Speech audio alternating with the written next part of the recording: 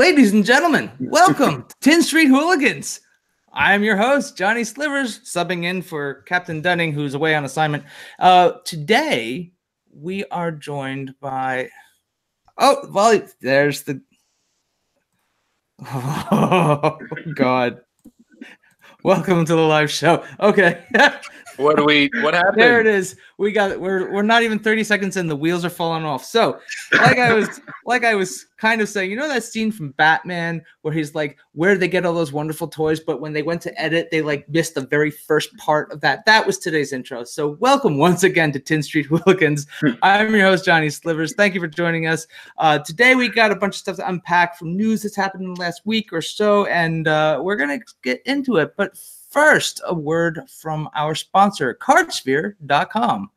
These are the ones sponsoring the channel, and that's where you go when you want to take care of any sales trades and whatnot. Online purchase of your paper, cardboard, collectible Magic the Gathering needs. And I thought I was right. So this is going to be an awesome show. So Cardsphere.com, they're sponsoring this channel and giving us the support to do what we do. And if you have any trades and purchases you want to make for your paper Magic the Gathering needs, you go to Cardsphere.com. Also, we are going to be doing a spotlight on a mental health charity. I think we are wheeling back around to one that we've spotlighted in the past. So we're going to spotlight them this month again. Go to the share. All right. Wait for it. There it is. It is the Brain and Behavior Research Foundation, founded in 1987. They award grants for breakthroughs in scientific research for mental health awareness and behavior research. So if you would like to take some of that money you put into your Magic cards and throw it to a reasonable, good, very good foundation, this is one to go for. Go for the donate now and make your donations there for the month of May. All right. So let's get back to our guests. Joining us from London, the London time zone, at least. I was going to say London time zone, yeah. close enough. England from it's the same thing to most Americans, right? So yeah, it's all the and you know what? Roughly. No, I know there's different places within, and I can handle that. So it's known on the internet as Jungle Fiver. Max from England. Please tell us about yourself. What do you do, and what time is it in England? Hello, everyone. It's 1:30 in the morning. So I had a nap. Oh, it's good. Yeah. So what do? I basically do modern stuff on the internet on MTGO. So yeah, mostly janky stuff. Bit of Commander as well. You know, I'm Jungle Fiver pretty much everywhere. So if you want to find me, that's where I'll be. All right. And a return guest from 10th Street Hooligans past, Jason Stoops. What's up, everybody?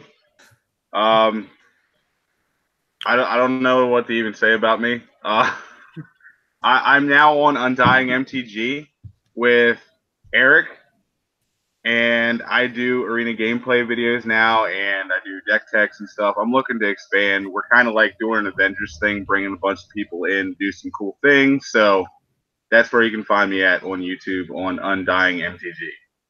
Otherwise, right. Twitter and everything else is T2TKS. Because he loved that Eldrazi winter, didn't he? I did. All right. And, of course, as always, Coach from the Card Bazaar. Say hey.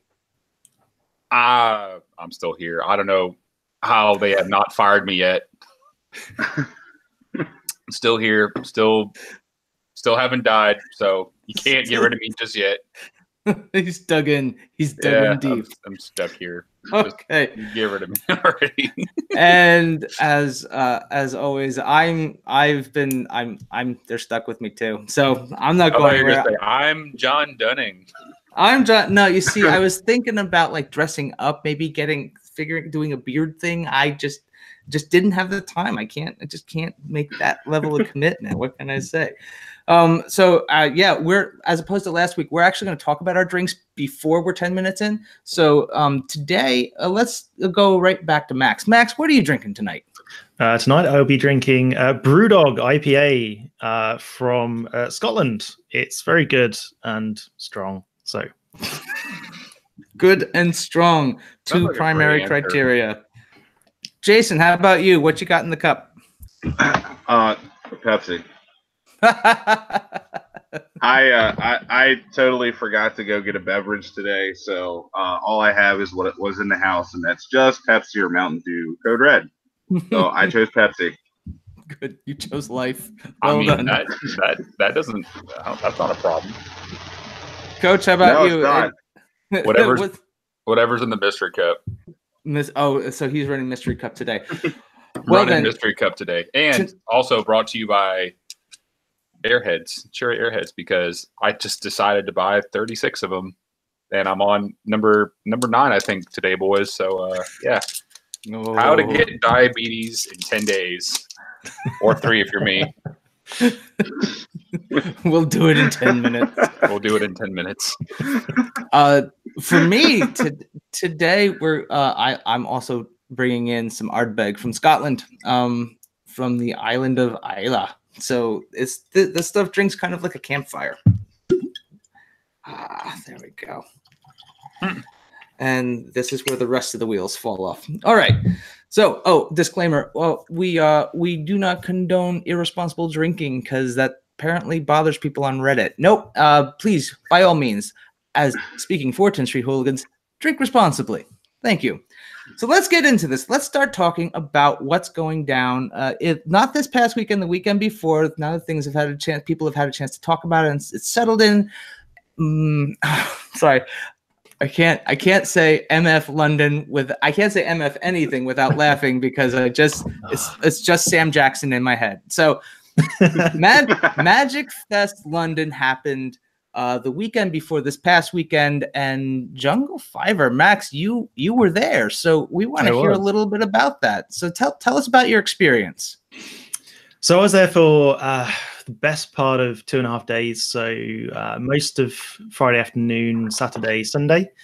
The entire atmosphere was really great. Like it's probably one of the best ones I've been to. So I've been to I think it was the Kaladesh GP London, which was possibly like last year or maybe 2 years ago now. Which was good, but it didn't have the same sort of like vibe as the War of the Spark. Like everyone was just like, there's so many people. It was fantastic. So yeah, I mean, in general, it was pretty good. There was lots of space available, so people could like play with friends. So most of the time I spent playing Commander games with people. We played, I met up with a bunch of content creators, which was really good. Lots of side events, which was absolutely fantastic. But yeah, in general, I think it's probably one of the best GPs that I've been to. I can't say GP. One of the best Magic Fests that I've been to. I've not been to any of them in the UK yet, so hands up. It's it might be different, but in general, yeah, it was such a good vibe. I think everyone really enjoyed it as well. So. Are you feeling like that was a big reason for that was because the hype around this particular set, or do you think like this event was handled in such a way that it really lended itself to, say, the previous GP that I will say GP, I'm not afraid. So, but like the previous GP that was Kaladesh, like, do you feel like it was the set that made the difference? Do you really think like the way the event was handled made the difference? I think it's more the way the event was handled, mostly because obviously it was a pre-release Magic Fest, which was weird. I think that's one of the negative points of it. Scheduling it on the same weekend as the pre-release was just, I think it was a real mistake. It essentially, like, if you wanted to play with the new War of the Spark stuff, then you had to, you had to pay £70 for the flight to take part in the flight, or if you wanted to take part in like the Mythic Championship qualifier, I think that was like £50, which is like way more than a standard pre-release. And you know, for me, I don't want to be playing at competitive rel to take part in the new set. So I think that was really bad. And the side events, there were no war side events either. So all of the side events were like Chaos Drafts or Ravnica Allegiance, which just felt really weird.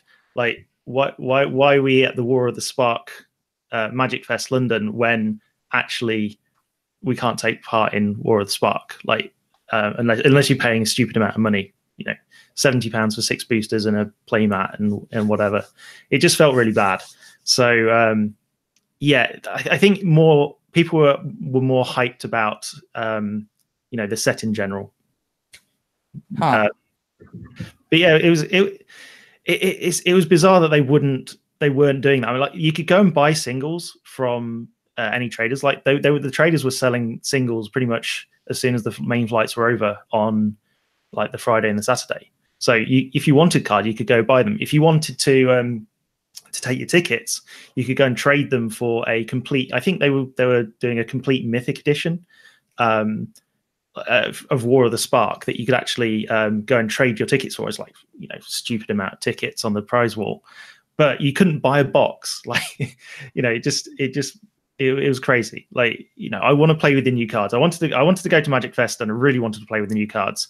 I mean, I spoke to a couple of people when I was there. I think it was like MZine I spoke to, and we were thinking, well, I think what happened was Wizards went, well, we need to have a pre-release. We've already booked this in with Channel Fireball. Well, you know, we'll do it a week earlier. Oh, we can't have the event a week earlier. We can't have the pre-release a week earlier. We can't bump the pre-release up because it's Easter. So the scheduling, so something just went wrong in the scheduling. That's what I personally feel. Like they tried to make the best of it. They've gone, you know, we've got a pre-release on the same weekend as the GP. We've got to try and make the best of this situation. So we're going to, you know, hype it up marketing wise. We're going to go, yeah, it's the first ever GP pre-release. You know, Magic Fest pre-release. You know, we're trying something new. But they're not, because they did this with They did this with Vegas and the Master sets. The first 2 Master sets they had released. That was the release weekend in Vegas, and it's not like they're hatching a new plan here. It just seemed like, okay, so it kind of seems like now when they were marketing, were you under the impression like it was going to be War of the Spark everywhere kind of thing? I was hoping. I really was hoping. Like, I mean, I was going to go regardless because I mean, I was never going to take part in the main flights. That's just not kind of what I do. I was there for more the experience and, you know, a couple of side events. Don't want to be tied into spending, you know, upwards 4 or 5 hours. You know, I don't want to spend £70 on 6 boosters and like drop after a couple of rounds and go, well, you know, that's all my money gone now. I'd rather go and do 2 or 3 chaos drafts. So, but if the option was there of doing like a War of the Spark, you know, War of the Spark draft, totally 100% would have done that. Absolutely. You know, to get the new cards in your hand, you know, play with, you know, just play with them, I think would be fantastic. So yeah, it really was just a bit weird. And we were talking a little bit before the show. You said now the only place they were doing the actual London Mulligan was during the Mythic Championship qualifier and Mythic Championship. Yeah, that's right. So the Tannoys kept coming over. It's like, just to announce to everyone, we're not doing the London Mulligan at London unless you're taking part in the Mythic Championship. You know, every side event, I think even a bunch of the scheduled constructed events, like even the constructed modern like events that they had that weren't the Mythic Championship, weren't using the London Mulligan. So it was literally, they hyped it up as like, we're going to try a new Mulligan out at London. And then, you know, only the competitors in the Mythic Championship actually did that, which was weird. That does seem odd, because just if you were casually observing the marketing from the sidelines, you were hearing about this new London Mulligan. They're going to try it at London, and it does seem funny that they wouldn't just kind of enact that with all the formats. Like the event for London was modern, correct?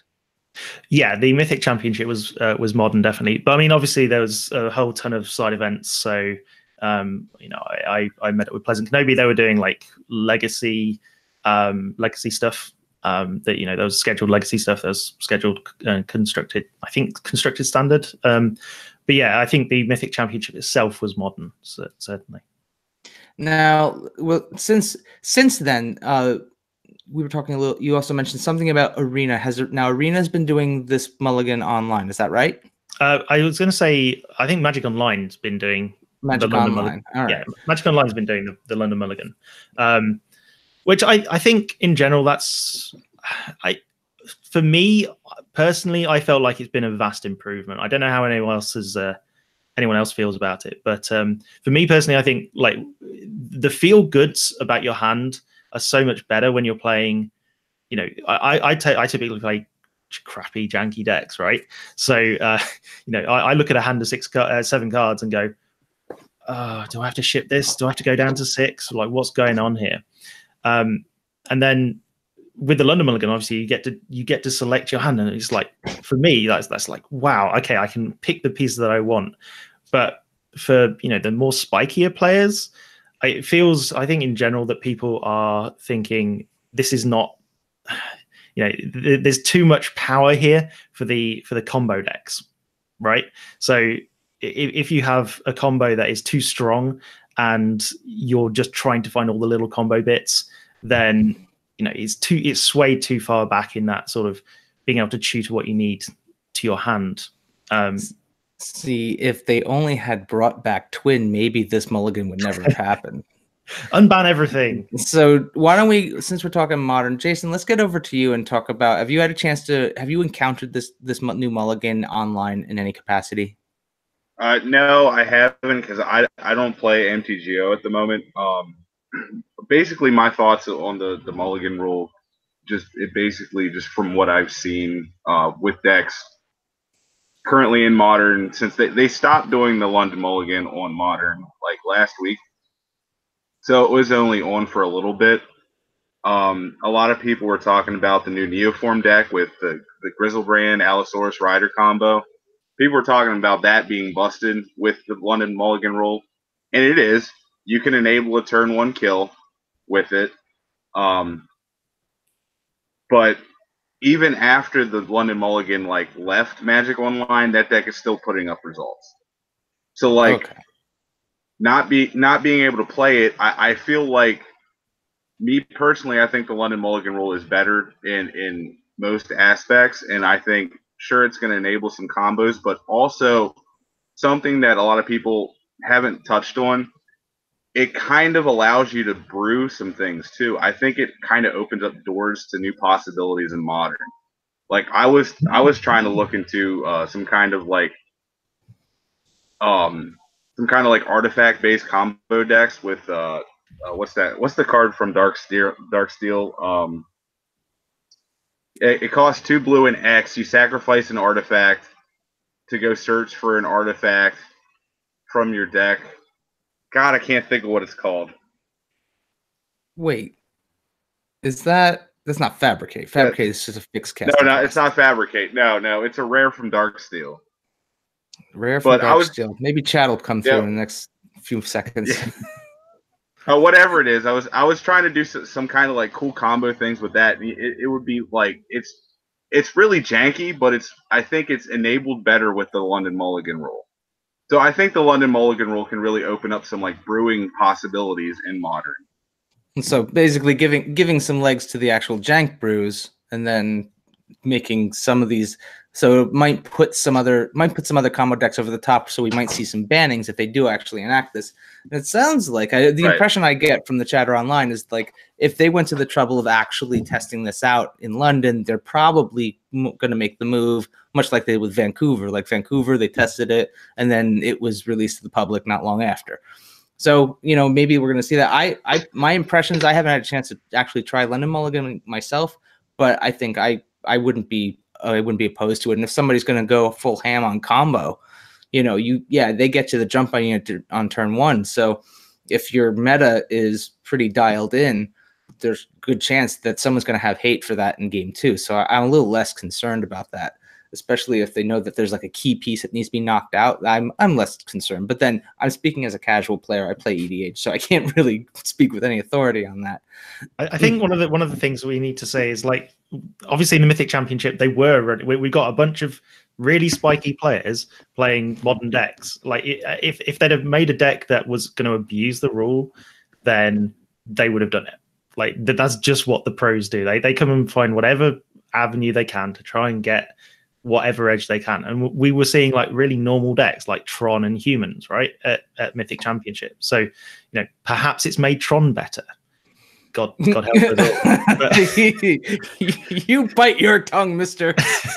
There are people out there who get really Tron. salty about that. Tron. But yeah, lots of people hate Tron. Lots of people hate Twin. You know what? That's fun. I enjoy the banter just watching that stuff go down online.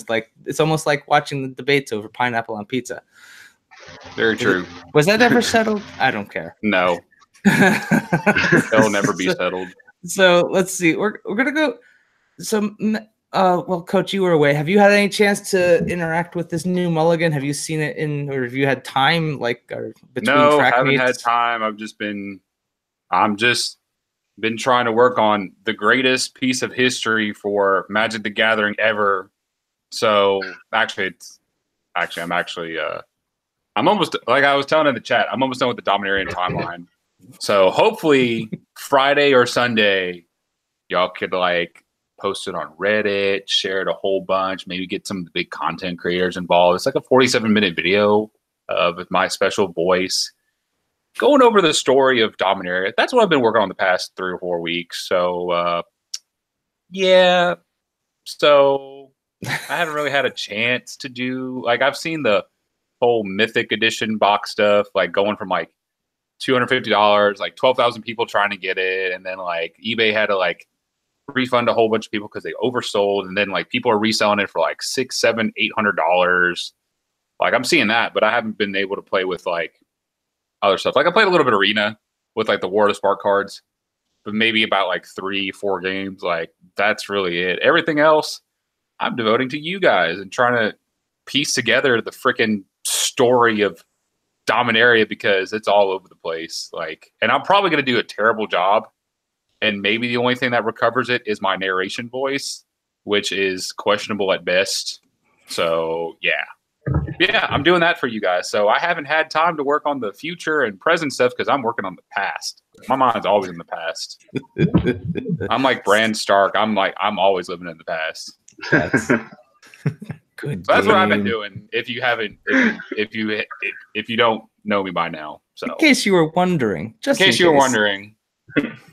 So I guess the one last question I really want to get about the UK with the London event was, and now Max, I understand you're not necessarily really close to any LGSs where you live, but yeah, did you have any opportunity to get feedback from anyone about the locals? How do the local game stores fare? Does this really blow a hole in the revenue stream for the local game stores? I wouldn't say so. So I mean, when I talked to my local game store and they were like, Magic Fest London didn't affect us at all. In fact, War of the Spark was just better in general because it was a better set than Ravnica Allegiance, way more hyped, obviously, than Ravnica Allegiance. And so the attendance at the pre-release was amazing. From what I've been hearing, I spoke to a couple of friends. They were thinking that the Friday, I think there was a Friday 3 p.m. Pre-release that you could go to. I think they basically Wizards gave people in the UK, possibly it might just be everywhere, but I think it was people in the UK. You got a special 3 p.m. pre-release to sort of make up for the fact that we were completely screwing over your weekend with Magic Fest London. And so my understanding is that that's actually being rolled out globally now. I can confirm, actually. I got word from my local on Facebook. They put an announcement starting with the next core set where they will be allowed to do Friday releases prior to midnight. Thank God.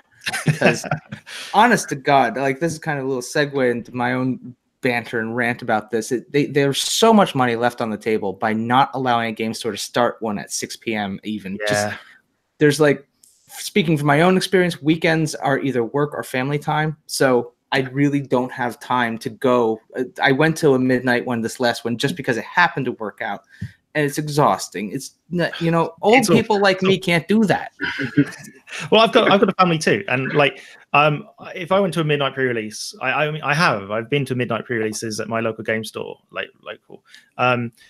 Starting at midnight, finishing at 5 a.m. Like it's light by the time I'm driving home, and then I've got to go to bed, and then the kids wake up, you know, an hour later. It's just you know, it's awful. Yeah. So there's no hope there. So when you got family, that's a bear. Now, how about let's talk to Jason and Coach here. Now, how do you guys feel about this idea that we can now do pre-releases at a reasonable hour on a Friday afternoon, Friday evening? More people are coming out. That's how I see it, because who the hell is going to wait till 12 o'clock to go play a freaking pre-release? Like, seriously, like I can't do that. There's no way. It's the potato. Well, it's just like if I try that during football season, because Saturdays is when we like watch film and stuff. So like if I even get somewhat successful, it's gonna be like 3 o'clock before the pre-release is even close to being done. And then it's like, oh yeah, we got work Saturdays. Woo, whoop-de-doo. But yeah, so now if it gets pushed back, that's gonna be awesome. That means I might be able to play during football season. Mm-hmm. Jason, how about you? How do you feel about that one little tweak where they can actually get you a pre-release before midnight? I love it because as you guys put, you know, we're talking about the family thing. I have kids. It sucks to like get home at like 6 a.m. and your son's like jumping on you because he's already awake. Like you don't get any sleep. So like I love it. Being able to play earlier is great. It's going to bring in more money for the LGSs, and it's just overall, just more people are going to be able to come and have fun. So I think it's a great idea. Yeah, I think just in general, I know Wizards is really slow and lumbering to make changes on a lot of things, but when they get it right, it is worth noting. And this is one of those moments where Wizards definitely got it right. It's little, but it makes a huge difference for people like myself and many others, where that's the one window at a time on a Friday afternoon, evening, that a lot of people can actually hit that up, and the weekends already work for a whole bunch of other people. But truly, I think it will make a difference. Yeah. Now that's something they've done right, which is a great time to switch into something that didn't go so right. Let's talk about the Mythic Edition again, and this went down over the weekend, and I did a little bit of research on this, watching a few different content creators and their takes on this, and this is what I got.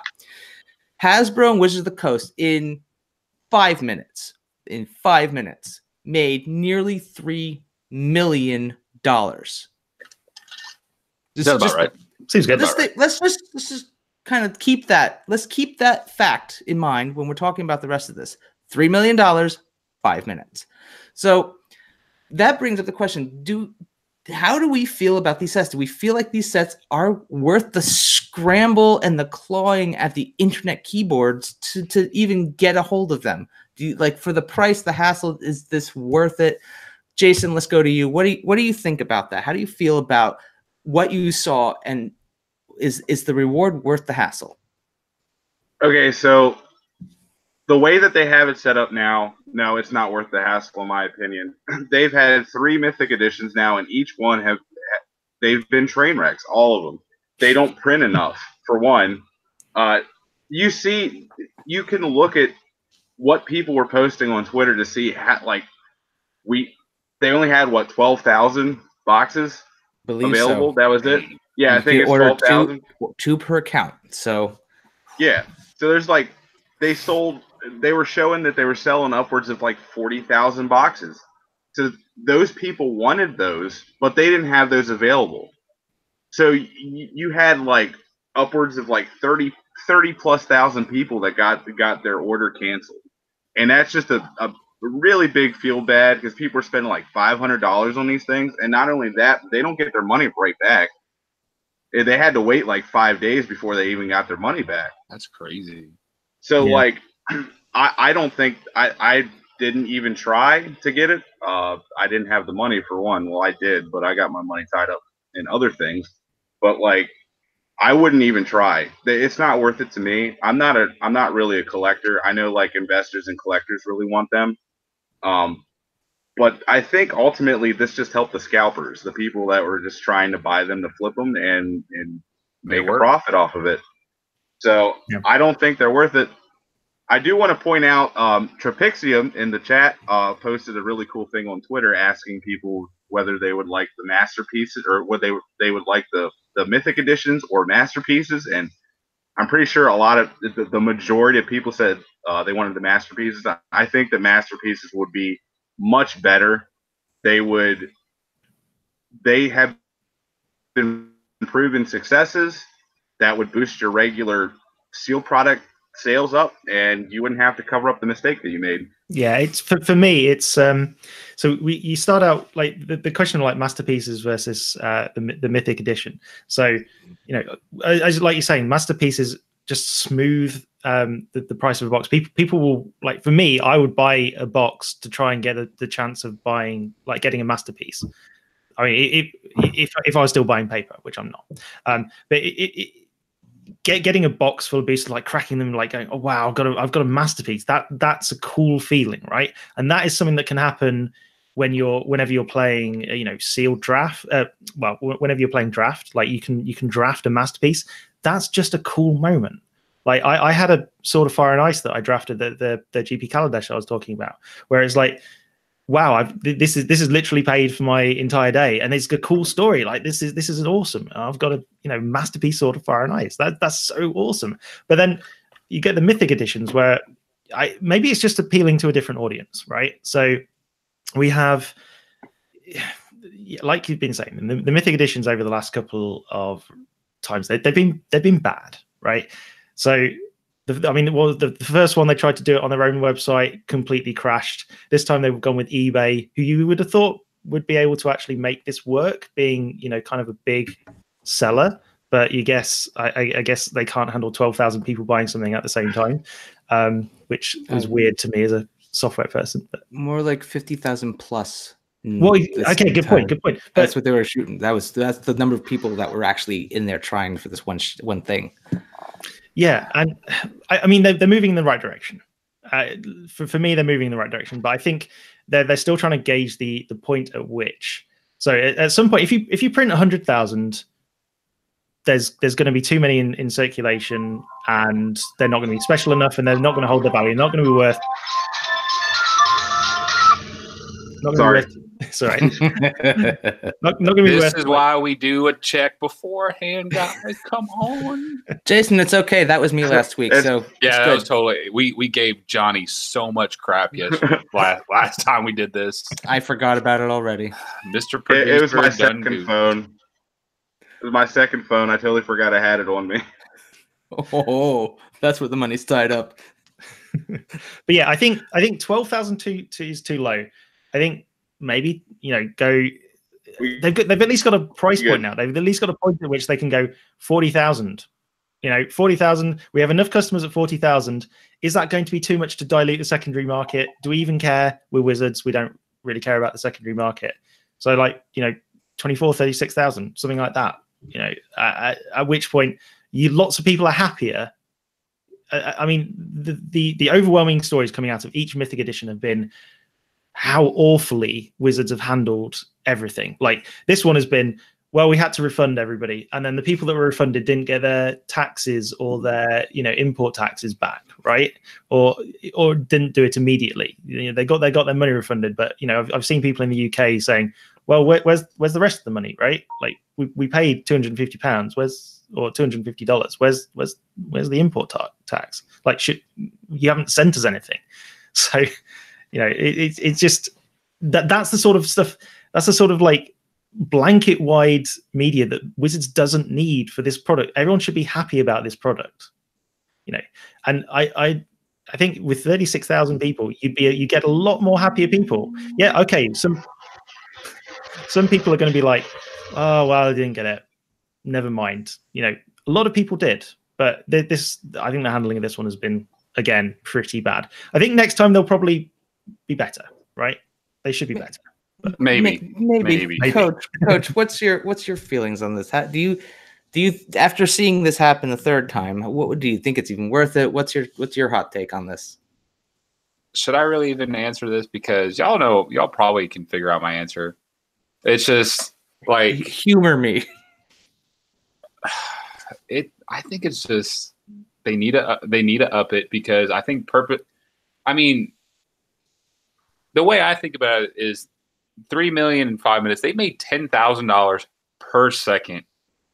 They could totally at least double the supply, and they'd probably still come out with more money. I mean, that's holy hell. This is just ridiculous the way that they're operating. It's, I could see it from a business standpoint to kind of like limit the market and get the value up. And whenever there's going to be more demand, I mean, you could even lower the starting price instead of like $250 to like $400, and they're still going to make more money because they've hyped it up so much. To me, I wouldn't want to spend even the $250. I mean, if you know what you're getting with all the new art, with all these cards and stuff, I mean, I might, if I had the extra cash, I might do it. But for like what people are playing for, like resale price, like $600, $700, $800, that's just no for card. I know they're cool cards and everything. I know I'm gonna get chastised for this, but I mean, it's cardboard. It's $800 worth of cardboard. Like, and like it's just flimsy warping cardboard. Like I've said before in like last week's episode, you could get so much stuff for like $800. Like I said last week's episode, like all of our guests, like we could physically make stuff like in our homes with like cheap plastic. We could forge like magic items if we wanted to. So be sure to go to our last episode to know what he's talking about. I know but it's like, holy crap. Like I spent $250 on my 3D machine, and like that was the MSRP for the starting price of this box of cards.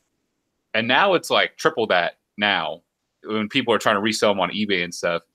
And it's just like, man, that's a lot for like 24 packs of like cards. So, I mean, it's just like, I don't know, like, the way I would buy cards and stuff, I would either trade old cards in, maybe not pay as much. I would buy booster boxes every now and then. And, it's like, but I would use I would go to my local game store, like use store credit and get singles. I would like trade everything out and just like recycle it. I'm just really not that big into like buying massive bulks of just stuff, unless it's like every now and then. But it's just this would be out of my league. This would be something I would not go for, to be honest. We'll keep it with you for a second here. Let's talk MSRP. Do you think after now that we have that number, we're seeing how much they made in the short period of time that they made that money? Do you think this is now? Remember, Wizards of the Coast, they don't have an official MSRP on their products anymore because it's supposed to help the local game store. I don't know, but do you think this number, this imaginary price that they put out on the website for eBay, do you think this is going to jack up the price for the next Mythic edition or whatever it is that they do to do the same thing? Do you think this is going to drive that? What do you like if you had to call it? If you had to call a number, what do you think that number is going to be for the next time around? 325. Like 325. You think 325? That's already. Me, 324.99. 324.99. Okay, we'll play some prices right. So, Jason, let's go to you now. Don't bet the dollar. Do not do that stupid strategy where you bet the dollar. Do not do that. What do you think? What do you think? Like, now that you've seen this play out 3 times, what do you think this is going to be jacking up the price that they're offering the product at, the initial offer?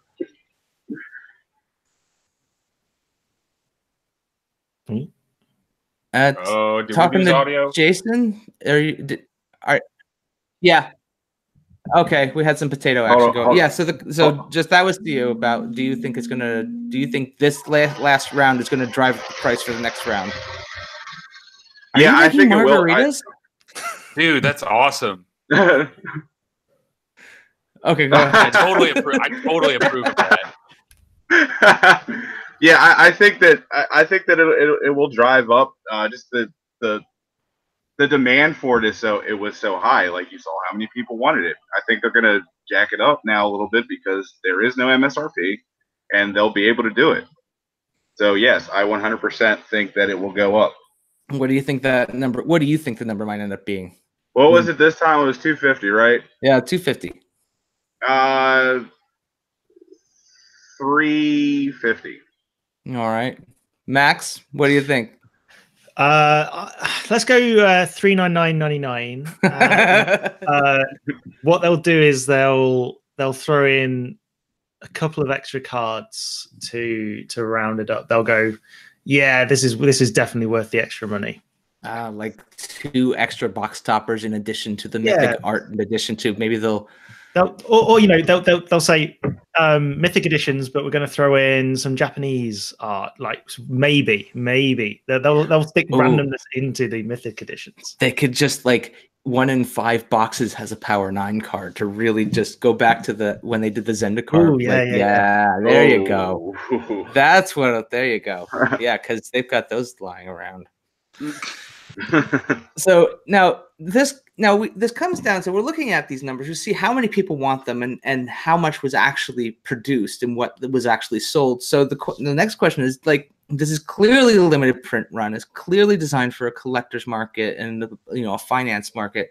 So do you think that what do you think they'll do, and what would you like them to do? That's versus limited versus printed demand. Do you think they would ever consider doing printed demand for this particular product? Let's go to you, Max. I don't think so. No, I mean, like, the Mythic Edition is basically what the 8 special Planeswalkers and just a bunch of boosters, right? Mm-hmm. Fundamentally. So, no, I don't think they're ever going to do it on demand.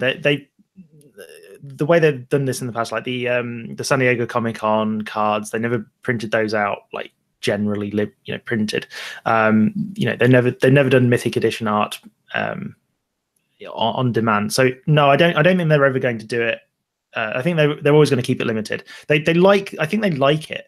I think they like the fact that they've got they've got something that's from the vaults, but kind of better than a From the Vaults. I mean, they're probably making more money out of this than they did from the vaults. That might be my guess, actually. I'm not sure. There's certainly a lot more hype about it, right? You've got a very, very limited product. One of the marketing things is like, you've got to make your product really limited and kind of expensive, and then you get situations like this where they sell out in 5 minutes and get $3 million, right? So I don't think they're going to stray from this model too far. I think they've already got a whole bunch of other stuff that they're printing on demand. They've already got a whole ton of other sets. If they went back to masterpieces, that's essentially a similar thing, isn't it? Like, they're printing to demand. They just print as many boxes as they want with masterpieces all over the place. So I think that's the sort of that they're going to keep these Planeswalkers special. They're going to keep the Mythic Edition special. That's where I feel.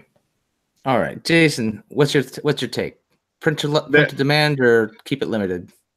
They're never going to print to demand because basically the reason that there were so many people that wanted them is because it was a limited print run. Like, if they were print to demand, you wouldn't see nearly as many people go for it because they'll just be like, oh, well, I'll get the singles on the secondary market. Yeah. Because there's so few of them, people want them more. The demand is low and the supply is high. So they can't, if they were to print to demand, they wouldn't make as much money. All right. Coach, you feeling the same way on that one? Yes. Okay. We don't need to expand on that. Move on. All right, moving on. So here now, this last little point here on the Mythic debacle, now we're going to talk a little conspiracy theory kind of thing. So I'm wondering how everyone here feels about the idea that Hasbro is running this game plan to drive up the perceived value of Wizards of the Coast so they can offload it as an asset somewhere in the near future. The look and feel of the way they've handled these particular editions, that's where I think maybe it's not unbelievable. Maybe it's not going to happen. But what do you three think about this? Do you think Hasbro is definitely grooming Wizards for a sale, or is this just a general corporate money grab and they're just going to try and milk this cow till till it's dry? Who are you going to start with? Oh, Coach, let's go with you. Let's start with you, Coach. Oh, I could totally see that they could prime it up for like a big sale to like Disney or like, you know, some other large company. I could totally see that happening. Now, I could also see the other way where, Hasbro, Magic is Hasbro's most profitable like item. It is the most popular, product set that they have for Hasbro is Magic the Gathering. I don't think they want to give up their bread and butter so quickly. So I think, and to me, I think Hasbro, Magic is their staple. I don't think they want to get rid of it. But if a huge offer comes in, like billions of dollars, because, when Hasbro first bought Magic the Gathering, they bought it for like $300 million back in the 90s. So now that it's 2019, if they get a big offer in the billions, they could probably sell off Magic, and Hasbro will walk away with a good, decent chunk of change. So I could see either one happening. I could see one where they're not going to give up their bread and butter because it does make them a lot of money, and it's a core staple of that toy industry. But at the same time, if Disney comes in and offers them like $5 billion, Hasbro ain't I don't think they'll pass on that. What do you think, Jason? Do you think this is a grooming process for offloading Wizards, or do you think this is just going in for cash grab? I feel like this is just a cash grab. I agree with Coach. I don't think that they're going to sell it. If they got the right offer, they would, of course, I believe. But with the addition of Magic Arena, this is pulling in a lot more people to play. Like, yeah, sure, they're playing Arena, but they could venture into playing paper too. So Arena has brought just so much attention on the game. It's like becoming an esport and everything. Magic is at its peak at this moment, and it still has room to grow. I really don't think that Hasbro wants to unload it just because this is what Magic is bringing them a profit consistently, and it's their staple. I don't think that they're going to sell it. Okay. Max, you feeling about the same? Pretty much, yeah. I mean, now that Coach has said Disney buy it, I really want that to happen. Like, I really want that to happen. Like, Disney would just go, you know what? There's this game where they basically literally print money. They print cards that are worth stupid amounts of money. Like, it costs them very, very little in outgoings. It's literally cardboard, and get a huge amount of money in, and then we get the franchise, and then they can make movies and TV series and just do it. Like, I want to see these. I want to see an animated series in the style of the War of the Spark trailer. Just do it. But did Disney buy them out? It's fine. See some Magic the Gathering make a debut in an MC Universe movie. Yeah. MCU, yeah. I think I'm trying to remember. I think was it Zuby said he quit Magic if there was an Avengers themed Magic the Gathering set, or was it something else? I can't remember. Wouldn't that be Gatewatch though? Like, come on, that's why close. Not? What I mean, come on, like we're doing they're doing everything to get that sweet money. So yeah, they're gonna do. Sure, why not? The Gate. It'll be a face-off between the Avengers and the Gatewatch. Avengers are going to beat the living crap out of them. I'm sorry. 100%. I really do like this game. The Avengers are going to just beat the absolute crap out of people. Like, there's no contest. I'm sorry. Like, Thanos will get his crap kicked in by, excuse me. Thanos is going to beat the crap out of, every single one of them easily. Excuse me. I was about to say, Jason's going to beat. No, Thanos is going to come in and just bully Jason to the ground with his giant fist, and then everyone's gonna watch and crap their pants. So yeah. I mean, and like everyone else has said, it also just smells of a cash grab. It smells like a fourth quarter. They need to make money on the books. Is make the accountants happy. Let's just print some money, and it's just what businesses do. It's just what businesses do. Yeah. And the whole thing for me, like this, I don't even consider this a reprint set. I don't even consider this something that I would purchase. And seeing the way they operate, just that number we talked about at the beginning of this segment of this show, the fact that they made that much money in that short period of time, there's no way they're going to break from that model. Because I know I have seen some calls for, like, if you go over and watch what what Tolarian had as a response, and how they should be more of a printed demand, and there should be more. They're never going to do that. They're never going to print a demand. If they know that the hype and the demand is going to triple what they actually produce, and they can guarantee a 5-minute, $3, $4, $5 million infusion of revenue, they're going to keep doing it. And they're not going to care about the PR, because they have an entire 12-month schedule of other products that have come along. And, the hyperbole will die down, and they've probably grown numb to it at this point, because we react to everything. So it's not like that it'll be in another 2 weeks, something else will come along. They'll have another. Modern Horizons is literally on the horizon. So we're talking about, we already have the hype season. Hasn't stopped. It's just this ongoing. It's Hotel California. It's never going to end, and we can't escape it. So there's no way they're going to stop doing this, because this is not for the general consumer ever. And as far as like the whole, there's been people getting really mad because certain people just put it. You can figure out who I'm talking about. I'm not going to talk about it, but about who it is. But some of the anger and rage around this product. Gotta step away from just step away from the internet for 5 minutes and take a breath, because there is no way this product is that important. There's so much more out there. Unless you are in finance, I can get it. If you're mad, like you just having the access to it is challenging. I get it. Where's John when you need him? Because he needs to do the Trump impersonation when they're debating Hillary. It's just wrong. Coach, I'm waiting for John, but John's not here. I don't know, Coach. I think he just got hired for that particular role. That was a pretty good one. You should, that's no wrong. I watched too many debates. Oh, good on you. So you see, we were also in this discussion. This will bring us to the next section, and we have the MTG War Japanese edition. We heard about this before, that there's these new actual alternate arts that came out in those sets. And we mentioned, like, Tropixian put up this survey. People are definitely into the idea of these I'm sorry, the background noise is getting me distracted. There's definitely an interest in the invocation type cards. So when I looked at this set from Japan, I was like, well, that's the same thing. Those are like the invocations. Well, why didn't they do that in all of the sets? So, I'm a little miffed about that, and I want to hear from you guys. Like, who's kind of peeves the fact that they did this cool alternate art thing for the Japanese set, but they didn't do that they didn't like put that artwork into any of the other languages for this particular set?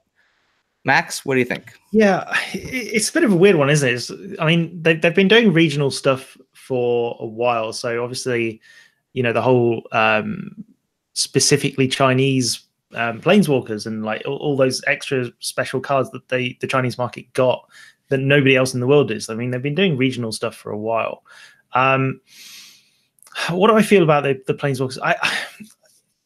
I wish we had a chance of opening them in English packs. I think that's the bottom line. I wish I had it. If I went out to a shop, I wish I had a chance of opening a planeswalker with Japanese art. I know that's not going to happen. Like, why would it happen? But if they've got the technology available, why would we not have that? They've already got the art available. It feels like that'd be so cool as instead of like a masterpiece replacement. Like, they have it's just a simple change to the run. They go, instead of doing Liliana with this art, we're going to do Liliana with this art instead.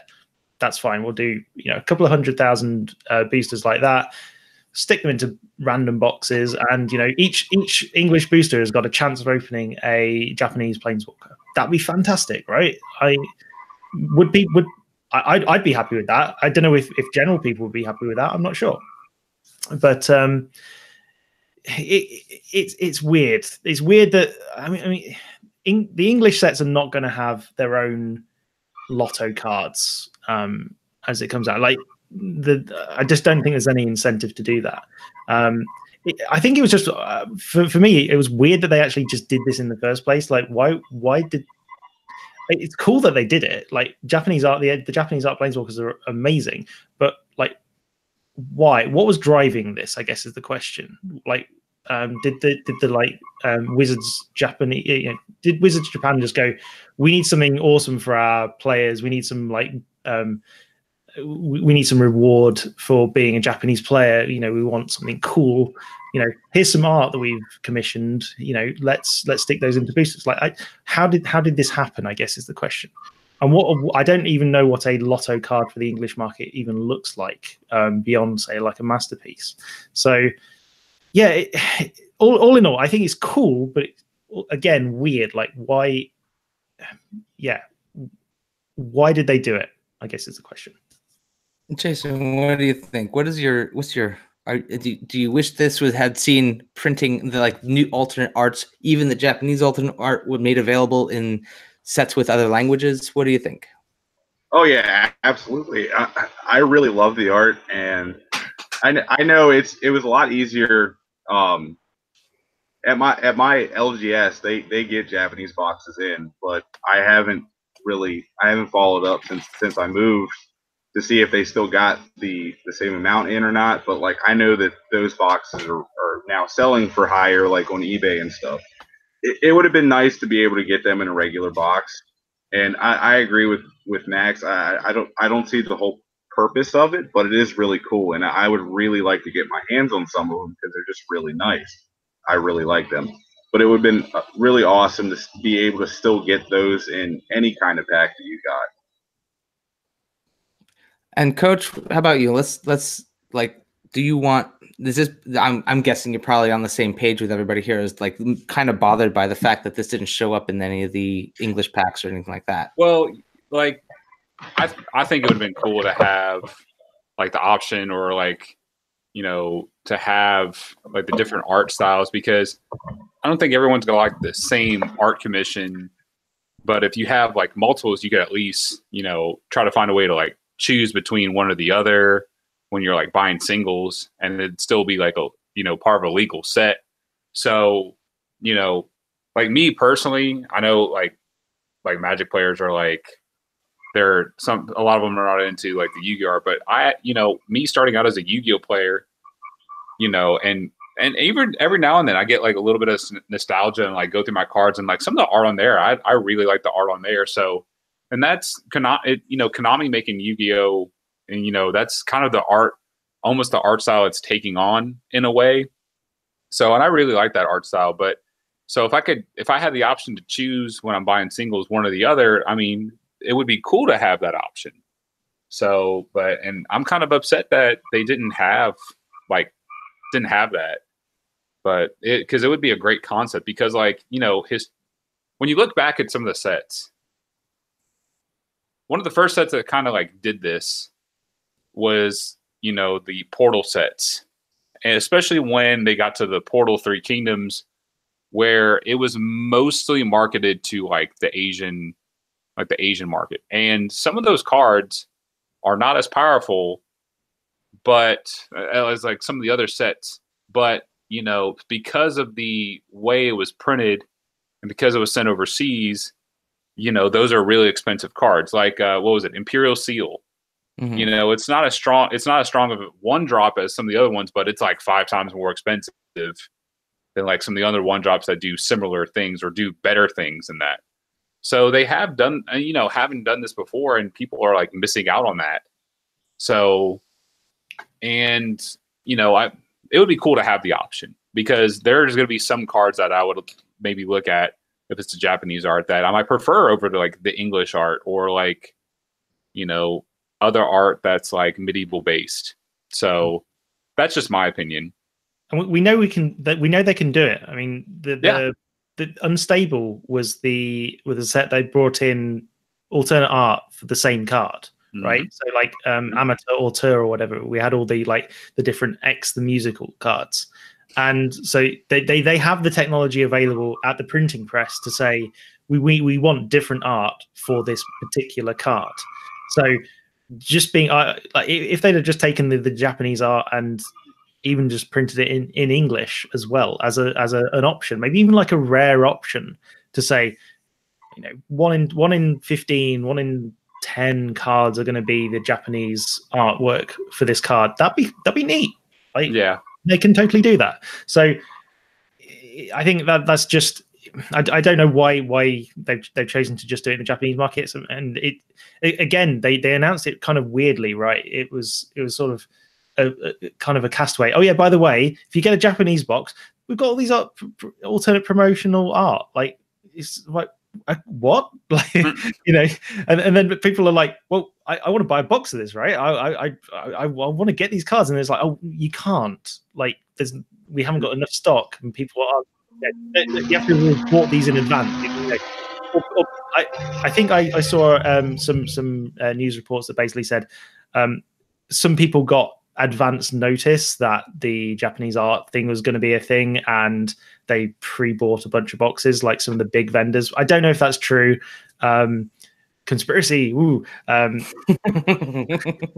you know, it's that sort of thing. Like, just you don't just do this on a whim. They shouldn't just be doing this on a whim. That should be a big thing. It's like, you know, buy a Japanese box. Here's how you can do it. You know, we're not going to restrict the supply of Japanese boxes. This is how you can actually have a chance of getting one of these Japanese Planeswalkers if you like the art. Like, it's like the Mythic Edition. You don't have to go out and buy it, right? It is again, it's a personal preference, and you're not even guaranteed to get all the Planeswalker art. You know, you're not even guaranteed to get all the different Planeswalkers when you buy a Japanese Planeswalker box. It's a complete crapshoot. But you know, just not. They just handle things in a really weird way, Wizards, sometimes. You know, they should be making more of this, where it was just tossed off, basically. Yeah, and this, you know, that I was talking about it. It gets me wondering, like, why would they? Is it possible that the Japanese market is wavering a bit? Do they think maybe that that product isn't going to move as well as they might have thought, and that's why they're doing this? Or is it possible that maybe the U.S. market complains about everything so much already, they're like, screw you guys, we're just going to do this over here? I mean, they could possibly be doing that. So, I mean, it all depends on what they're trying to predict, and depending on what has happened in the past. So, I mean, it could be like, we're not maybe a good market for like Japanese art. I don't know. Or I wonder if they got so much blowback with the invocations from the Amonkhet block, because there was a lot of negative feedback when it came to, they had this weird obscure writing. You could barely, they blended it into the hieroglyphics, so you had a hard time reading the card. And then the border itself took up so much of the card, it really encroached on the artwork. That was really awesome artwork, but you had this little tiny box to actually see the artwork.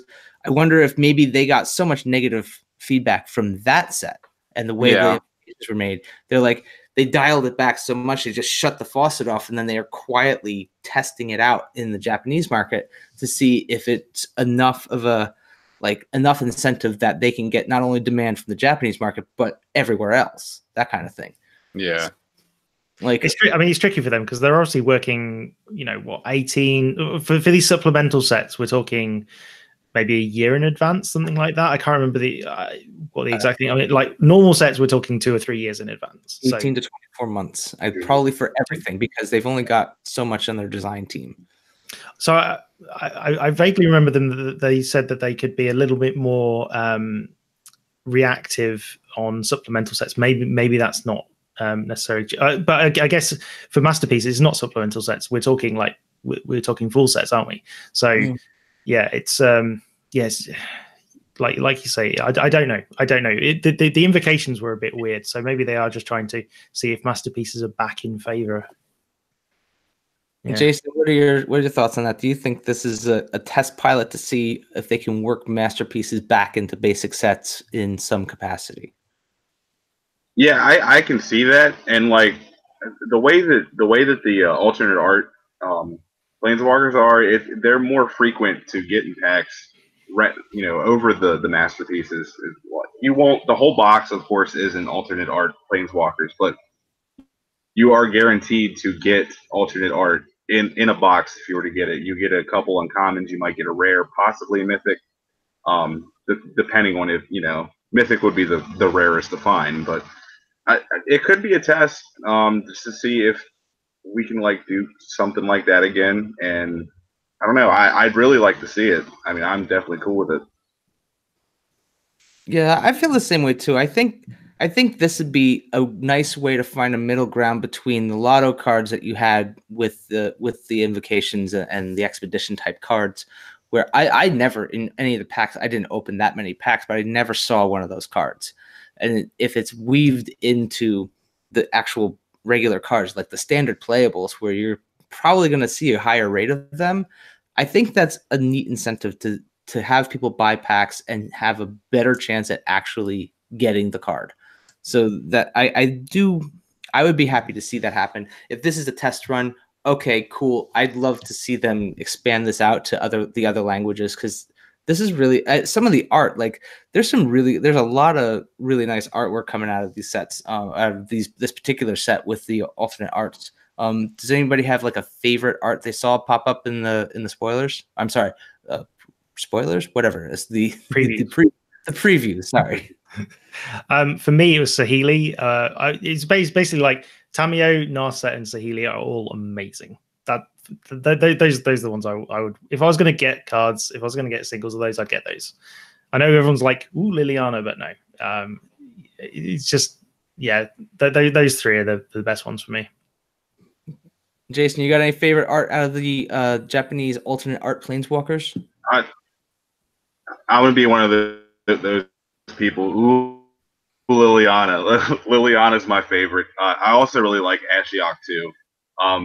But they're all really great. But those are probably my two favorite.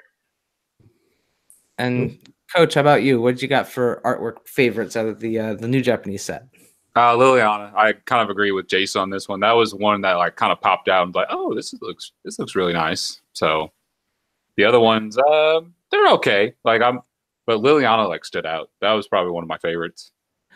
I like, somebody pointed this one out. The Nahiri Sorin artwork is designed. You know how sometimes you get like with the land art, you'll put 3 of the lands from a basic set next to each other, and there's like a landscape. The Nahiri and Sorin artwork is actually, if you put them side by side, it's actually them looking at you. If you park them face to face, it's what you would see from their perspective back and forth. Like they're about to go at it. So I thought that was a really cool setup. Just seeing how the artist took those 2 renditions and made it so some of the Lithomancer style rock flinging that you see in the Nahiri art is actually, you can see the edges of it in the Sorin art. I thought that was a really cool play on the way they set up that design. So did anybody get a chance to get their hands on any of this? So where, like, does anybody, it sounds like Jason, you didn't get a hold of any of this. Max, you didn't see any out in the UK? No, well, I didn't even try, to be honest. Like, if I was going to buy for something, I'd buy from one of the big stores in the UK. But no, I would like to at some point, perhaps, but I'm not going to go out my way to get it. Put it that way. Coach, any stops to local games? No, we're losers. So yeah, we're not special. Does anybody want to see the packs? Ooh, yes, please. Ooh, go for it. Yeah. So my local got easy, guys, easy. So my local game store got 6 boxes in, and they were moving pretty well. And I decided to pick up a few just to. I don't do this often. I don't get. If I can't read the card, it doesn't help me. But I'm gonna open these up and see if these are 2 packs, loose packs. I don't know if it was mapped, whatever. We're gonna see what shows up in these packs. And here, we'll show it this way. All right, zombie token. Oh, planes. I don't know what these cards are. Oh, this is that's the rare, isn't it? That is the rare. You're going backwards. They do this backwards? Oh man. Oh. So yeah, the rare is the angel shooting the light thing, and then Vraska is the planeswalker. Okay. Well, that was the dud pack. Okay. All right, let's try the next one, and this time I'm gonna get this squared away. So now we know. Now we know. Now we know. I thought the rare was at the back of the pack. Why would they? I remember them doing that. They do everything backwards, just like when they read their comic books. It's right to left. Okay. What? Come on. It can't be. Is it really that one? Okay. Yes. So if it was, what was it? It was token. It was land. Then the rare. Then the uncommons. And hopefully I got this right. So let's try this again. All right. So round 2, here we go. Round 2. We've got whatever. What is this? A human? It's the assassin token for. Oh, right. So Vraska, right? Okay. So this was parked right next to a Vraska pack. So that works. And then, all right. There we go. Commons. Yeah. Let's go through this nice. And I don't know. Don't recognize any of these. Oh, there's. I know this is Starcon and his fists of rage. All right, Starcon rage. Okay, something that does trampoly things. Kaya getting all stabby. That wolf thing. Johnny's pride mate because reasons. Yeah. Is that the rare? No, that's the. Oh yeah, rebel something and. Ooh, Jiang Yu.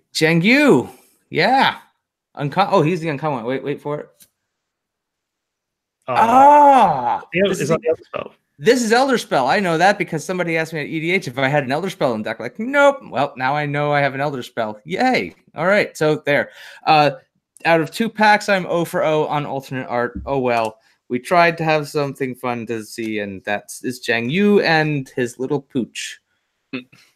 Moo. The little that dog gets ripped because oh my god. All right, so there's that. All right, so I guess what else is going on? All right, so any other thoughts on hang on, airplane coming through. And is it closing in on us? And then the Matrix. That was an airplane from the Matrix, and we're good. Okay. So, any other thoughts on stuff that we were talking about? Anything that we missed? Max, what do you think? Anything that you really want to kind of drive home? Not really. I mean, one of the things I did want to bring up was, it was in general the handling of like UK pre-releases. The whole Magic Fest London thing was great, but for me, it's the same. It was kind of like the same vibe as we used to have for regional pre-releases. So I don't know if anyone remembers these. They were back in the day. I actually tried to look up what date it was. I think it was like Mirrodin Besiege. This is when it changed. So we're talking like a good 8 years ago. So maybe I'm just old and living in the past at this point. But essentially what happened was in the UK, we had a game store, the Games Club, that they would basically rent out a hotel in London, and you'd have a pre-release for thousands of people, like 2,000 to 3,000 people. You'd have flights of 120 people, events going on literally all day, and everyone would descend on London from the surrounding areas, all the way up the country, just coming to London for this one pre-release. And it was great. It was so awesome to see, because everyone was like really invested. It was basically the same vibe as you had for a Magic Fest. And then Wizards brought down the whole decrees from above saying, you have to have it has to be attached to a game store. It has to be all like this local game store stuff going on. They brought in a whole bunch of rules that basically meant that you couldn't actually do this kind of thing anymore. And I think it works in general for a lot of the American stores, because in general, the American stores, you can have a huge store, and then space in the back for people to sit and play games. But in like London, for example, having space is kind of a premium. If you want a store where you have space set aside that you can always play games, then that's going to cost you a huge amount of money to actually have that, or you're going to be in a completely random place. Like in London, there's basically one place that you go for pre-release, maybe like two now. So like Dark Sphere Games was one of them. Like maybe Magic Madhouse as well is now one of them. But yeah, we're basically talking. You have to go to a completely random part of London, and it's not a nice, it wasn't a particularly nice part of London at the time, and that's what they did. You couldn't just go to, like, they couldn't just rent a hall out, and for me it was just weird that the Wizards at the time were just making these decrees coming down from above, going, we need to have local stores being the forefront of everything, which is a nice thing to have. It really is a nice thing to have, but it's at the expense of these huge events that that we could have. Like I was really happy with the regional pre-releases.